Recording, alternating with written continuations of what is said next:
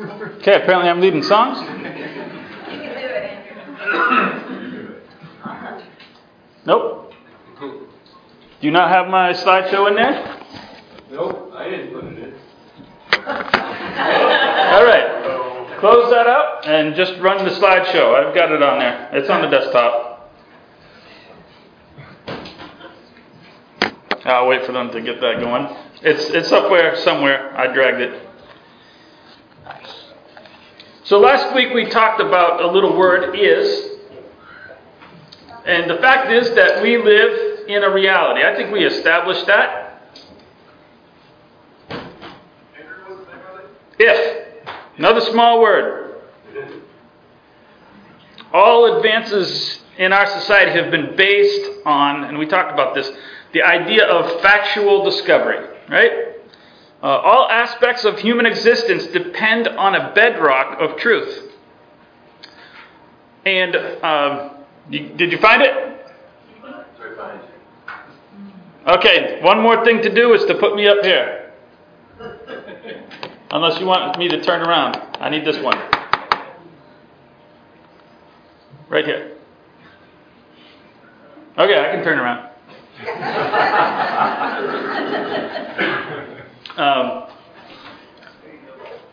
We have a chain reaction. Whenever we discover something, right? Discovery is a chain reaction, isn't it? Typically it works like this. You have a theory about something. Now, you're going to do something and figure out whether or not that theory is true. Right? This is science. I've got an idea. Okay. And so you formulate this and you work it out. And now we come to the lab and we say, well, if this is true, then this should happen. Well, if it doesn't happen, then your theory has been proven false. Now, here's what happens whenever we go through this process, regardless of whether it's a spiritual thing or whether it's a scientific thing or whatever it is. What happens at the end of your discovery is that you have more questions. Hey, that's discovery. Right? That's how we progress. Right? We didn't invent the wheel and go, that's it. Right? We've developed lots of things, and it all comes from whatever that first invention was. Whatever Adam in the garden decided that he was going to invent led to other things. And it's led to us today. We're going to look at our chain reaction. Did we ever find out how to put this up here on this one so I don't have to turn around? Is it turned on? Is it turned on? I've never turned it off, so let's see. It should come on automatically, shouldn't it? I don't have a power button here. There's no power button, I don't think. So it's either, okay, we'll just forget about it.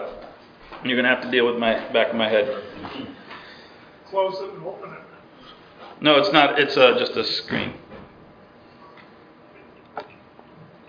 Well, I guess there is a power button. I never claimed to be a techno genius. You can tell because I don't know where the on button is. Matthew chapter 21, we look at another word. When he entered the temple, the chief priests and the elders of the people came up to him as he was teaching and said, "By what authority are you doing these things? Who gave you this authority?" And Jesus answered them and he said, "I will ask you one question. If you tell me the answer, then I will tell you by what authority I do these things. The baptism of John, where did it come from? From heaven or from man?" And they discussed it among themselves, saying, "If we say from heaven, he will say to us, 'Why then did you not believe him?' But if we say from man, then we are afraid of the crowd, for they all hold that John was a prophet." So they answered Jesus, "We do not know." And he said to them, "Neither will I tell you then by what authority I do these things." We'll get into a little bit of this discussion, but mostly this is just to introduce the idea of an important word, if. Once we establish certain things, we come to some if statements. Now, an if statement is properly followed, not necessarily in English grammar, but the idea is by another word. If, then. Right? It's a chain reaction. If this, then that. And you follow them through this process. If we say this, then this. Okay. Well, if that, then if we say this, and they come to a point, and this is interesting, they follow the course of humanity in which they find two situations which they don't like. They have an if statement. And they don't really like how either one is going to come, so they try to thread the needle and go down the middle. And that doesn't work either, because that's really a then as well. But their idea, their logic, their discovery, if we will, is really humankind's discovery when it comes to absolute truth. There are implications about a spiritual truth they don't like. If the baptism of John is from heaven, then they're on the wrong side of that equation. So we all come to, once we come to the idea of absolute truth, we start down a road of discovery. And that brings us to the first one, and that is God. We're going to talk about God. No, we're all gathered here today because we have some belief in God. Maybe you have hazy questions, or maybe not, I don't know. At some point in time, I think any logical person wrestles with this idea. People who have been to Bible college and preach sermons sometimes wrestle with this idea. Okay, I get up there every Sunday and preach a sermon, but I wonder, because I can't see God, at the end of the day, if I'm really saying the truth, or is it really all just imagined? Right? We wrestle with these ideas. This is human discovery. But we're all here. Now, I'm not going to go into all of that arguments. I believe there are significant arguments for the existence of God. In fact, if you want to, our website, the Waukesha Church of Christ website, has a tab you can go on and find podcasts, and we have a whole evidence class that we went through about a year and a half ago. You can find evidences for the existence of God, and there's tons of them. So I'm not going to repeat that class. But we are going to look at some concepts of God this morning, in addition to other things. And when we start with another if statement, what shall we say to these things? And it's a long text. You can read it if you want. Romans 8 is my favorite chapter. I've never seen a topic that I can't pull out something from Romans 8 and throw it into. If God is for us, who can be against us? Well, that's a kind of interesting statement. We use this and we quote it, and we know generally what that kind of is supposed to mean. What God's on my side and rah rah rah, sis boom ba, and that's what that means. But I want to go into this just a little bit deeper. If then, right? If God is for us, then who can be against us? The then is implied. Remember that Paul wrote these things in a time where there were a number of ideas about God, just like there would be today. There was a pagan idea of polytheism, right? That was one idea. Lots of gods. There's a Jewish idea of God. That was strict monotheism, one being. And he liked Jews. And that was their idea. And then there's the Christian idea of God, which is monotheistic, similar to Judaism, but we have a deeper understanding of that monotheism, that God is more like a title than an identity of an individual. And within that identity of one God, there's multiple individuals that make that up. And don't ask me to explain that. But there's a different idea of God. If God is on my side, in other words, if I have the right idea of God, God can't logically be on everybody's side. Right? So we've answered, does God exist? But whose idea of God is correct? So last week we talked about modernism and postmodernism, right? and how, well, you have your truth and I have my truth, or maybe there's no truth at all. When we make a statement, does God exist? Right? There's a truth. You can't believe that God exists and God doesn't exist at the same time. That's not logical. So there has to be a truth on that statement. So postmodernism, sorry, it doesn't work. But likewise, modernism doesn't work. In other words, your truth, my truth. Right? Islam believes, we talk about what the Jewish idea of God is. The Jewish idea of God is a God that thinks that pretty much Jews are it. Islam believes in a God that wants to push the Jews into the sea. They both can't be correct. Right? You can't have your truth and I have my truth and they're both equal. One or both of them could be wrong. But one of them, they can't peacefully coexist. Right? Postmodernism or modernism does not work here. Now, my opinion is that both of them are wrong. That's a possibility. But they both can't be right. Is God on my side? In other words, at the end of the day, when I'm sitting there and formulating my theories on God, is God saying, yes, that's correct? If I'm correct, then God's on my side. Good job. You figured it out. If not, God's not on my side.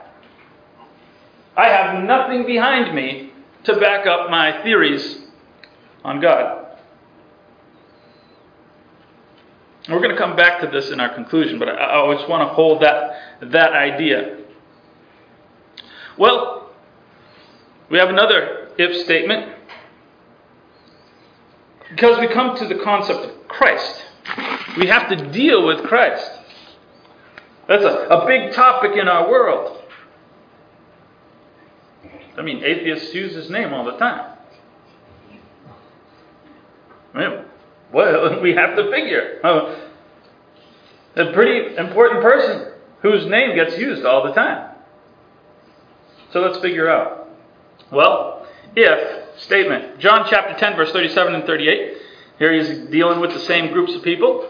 He says, if I'm not doing the works of my Father, then do not believe me. But if I do them, even though you do not believe me, believe the works, that you may know and understand that the Father is in me and I am in the Father. And so he addresses the idea of his deity.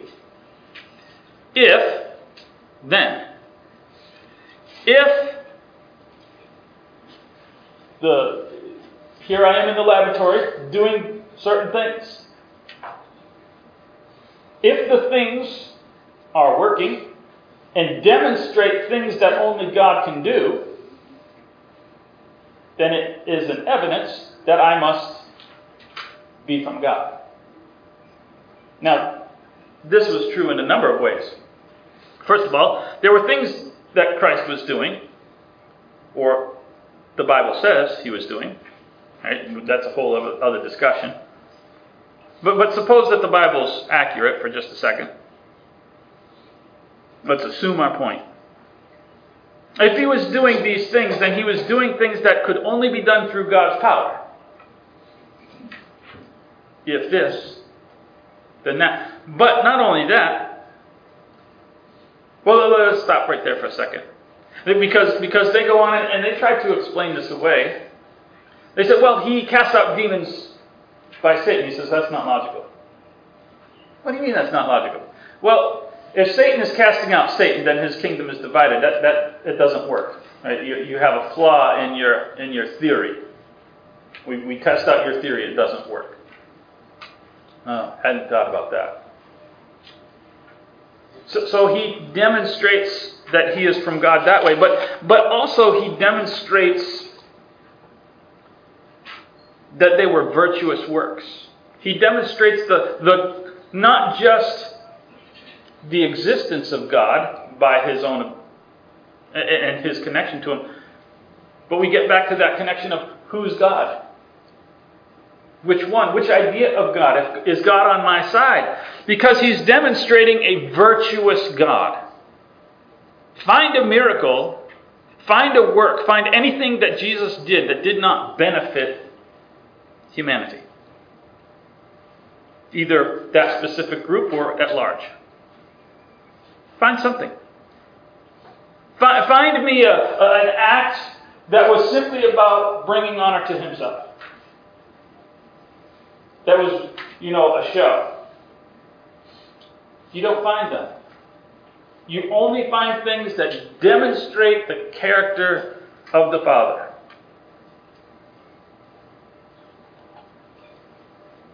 So we see his deity.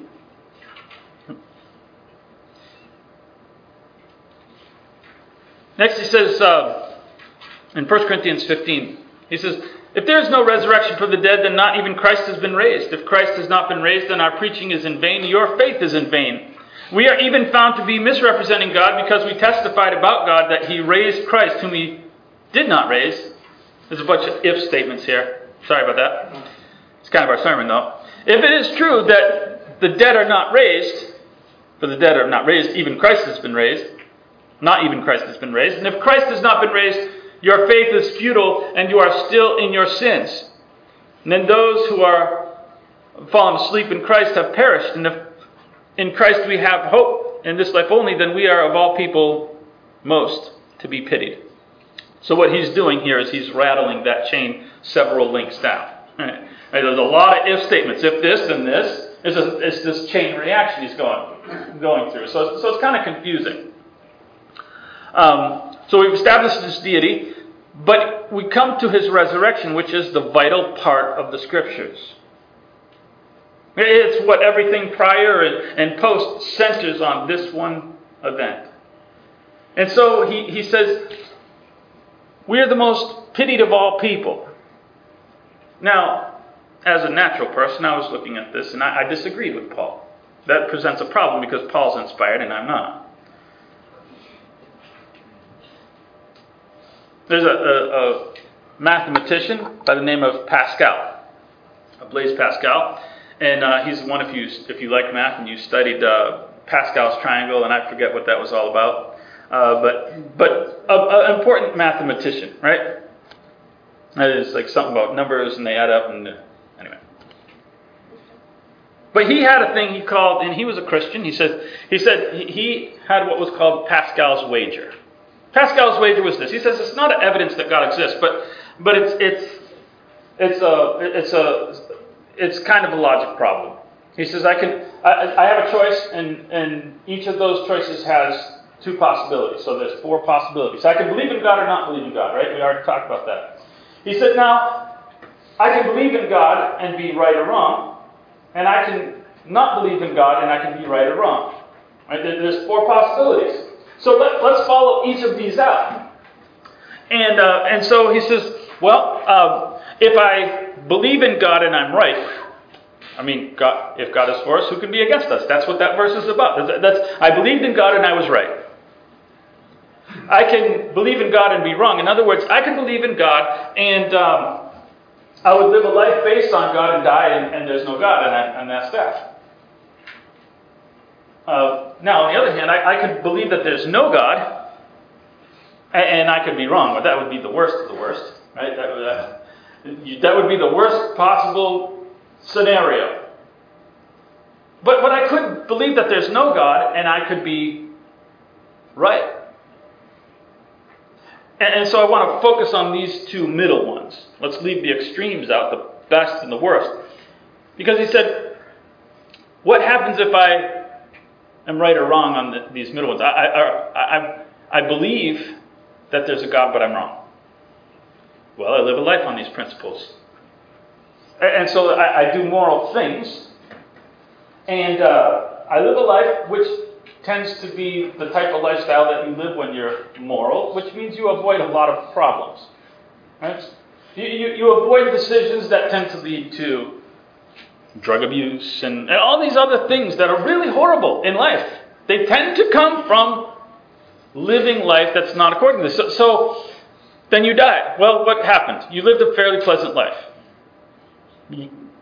Most likely.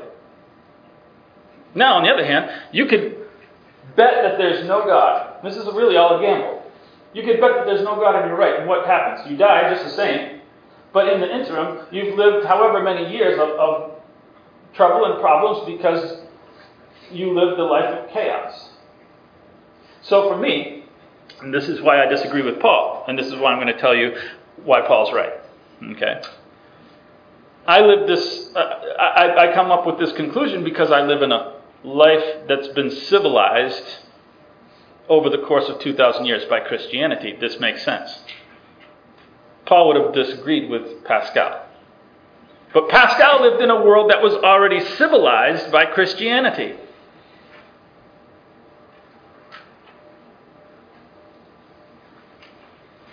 It makes sense to me that I'm not to be pitied. The person who lives that lifestyle should be pitied. He suffers, and I can see him. But in Paul's day, we were the most pitied. It had nothing to do with getting up on Sunday. Oh my goodness, I got to drag myself out of bed on a Sunday and go to church. That's not what Paul's talking about. They were dragged out, and they were beaten, and they were killed. Hounded from one city to another because of their belief in the resurrection. See, it's a slightly different life than what I have to face today. It wasn't simply a matter of living a moral life. You lived a moral life, you tended to suffer more. See, not like today. So Paul's right. And Blaise Pascal is right. Just depends on the culture in which you live. Sorry, I used the culture word. Sorry. That's an inside joke.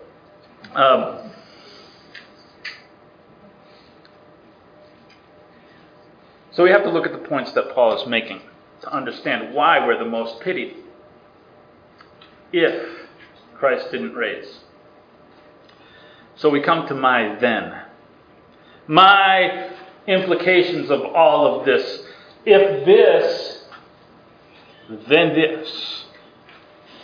And I want to look at three of them really, really quickly. John 14, 1 through 6. Let not your hearts be troubled. Believe in God and in me. And we just talked about that. God, Christ. In my Father's house there are many rooms. If it weren't so, I would have told you. I go to prepare a place for you.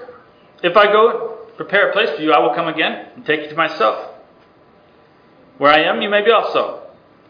And you'll know the way where I'm going. And Thomas said, how do we know where you're going? How can we know the way? And Jesus said to him, I am the way, the truth, and the life. No one comes to the Father but by me. And so, the first then in all of this is heaven. It is reward.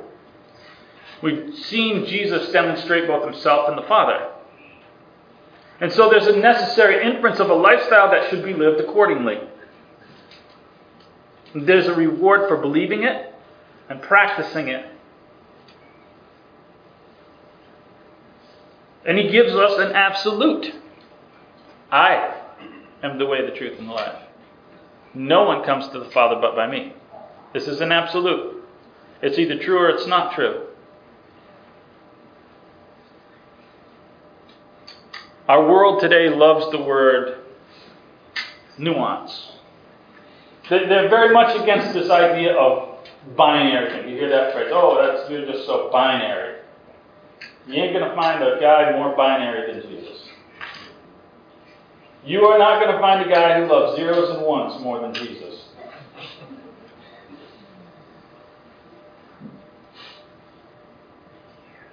I. One. Me. No one. Zero. Comes to the Father but by me. Zeros and ones.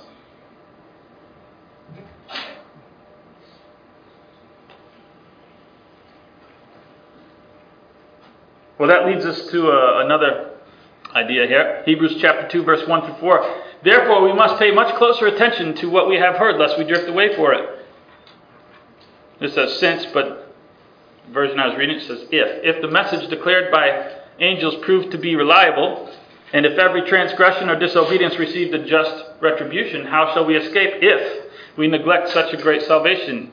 For it was declared at first by the Lord, and it was attested to us by those who heard, while God also bore witness by signs and wonders and various miracles and gifts of the Holy Spirit, distributed according to his will. If. We have another if statement then. If we ignore it, there's an implication. Right? We don't like to say that word. We like to kind of ease around that one. But there's an implication for doing and believing. There's an implication for not doing and believing. It's binary. You've got to have one, you've got to have the other.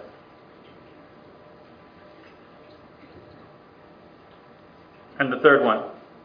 Finally, brethren, whatever is true, whatever is honorable, whatever is just, whatever is pure, whatever is lovely, whatever is commendable, if there's any excellence, if there's anything worthy of praise, think about these things. What you have learned, received and heard and seen in me, practice these things, and the God of peace will be with you. We looked at that word lovely. Ooh, that's pretty. That's not what this word means. The word lovely, I like this. Out of all these words, I just want to pick this one. Because we think of thinking about lovely things, like smelling the roses and things like that. This word lovely is a word, it's called prosphileo. Oh, sorry, I hate Greek, right? But it means towards brotherly love.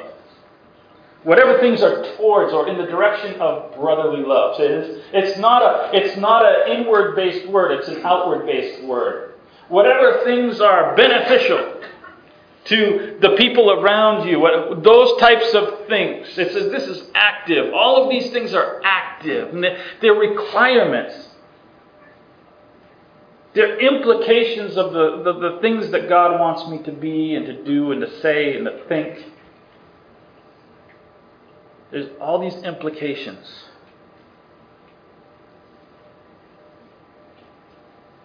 These words are requirements. They're responsibilities for me. And there's a ton of them. Any one of these is like, that's a full day's job. And I've got a bunch of them to think about and to work through. And so I have to affect my behavior. That's the implication here. Because of all these things, there's this behavior. And it all comes down to follow through.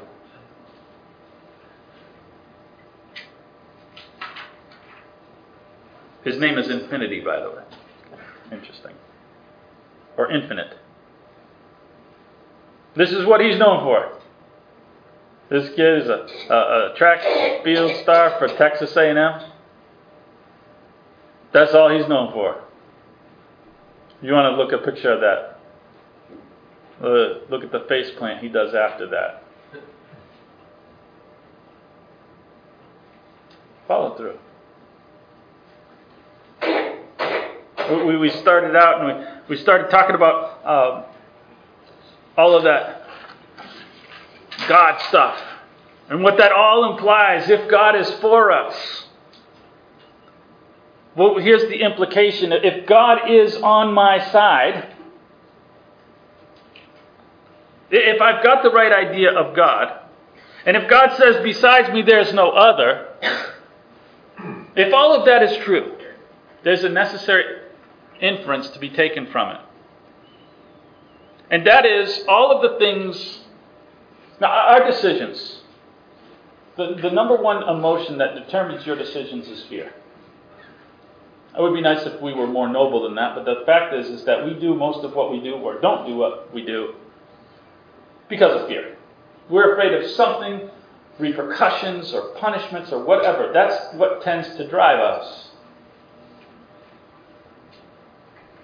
If God is for us, who can be against us? In other words, because God can't be multiple things at the same time, if my brain has settled on the right concept of God, and God says, you got it, if that is true, then nobody else has that on their side. Is that logical conclusion? That means all the things that you're afraid of in this world has nothing to back it up. We're afraid of the politicians, and we're afraid of this, and we're afraid of that. And all the things that you can possibly be afraid of come from something that is all bark in the way. Now, I'm not saying it won't hurt you in the short term, but in the end, they have nothing behind them of substance. So why am I afraid?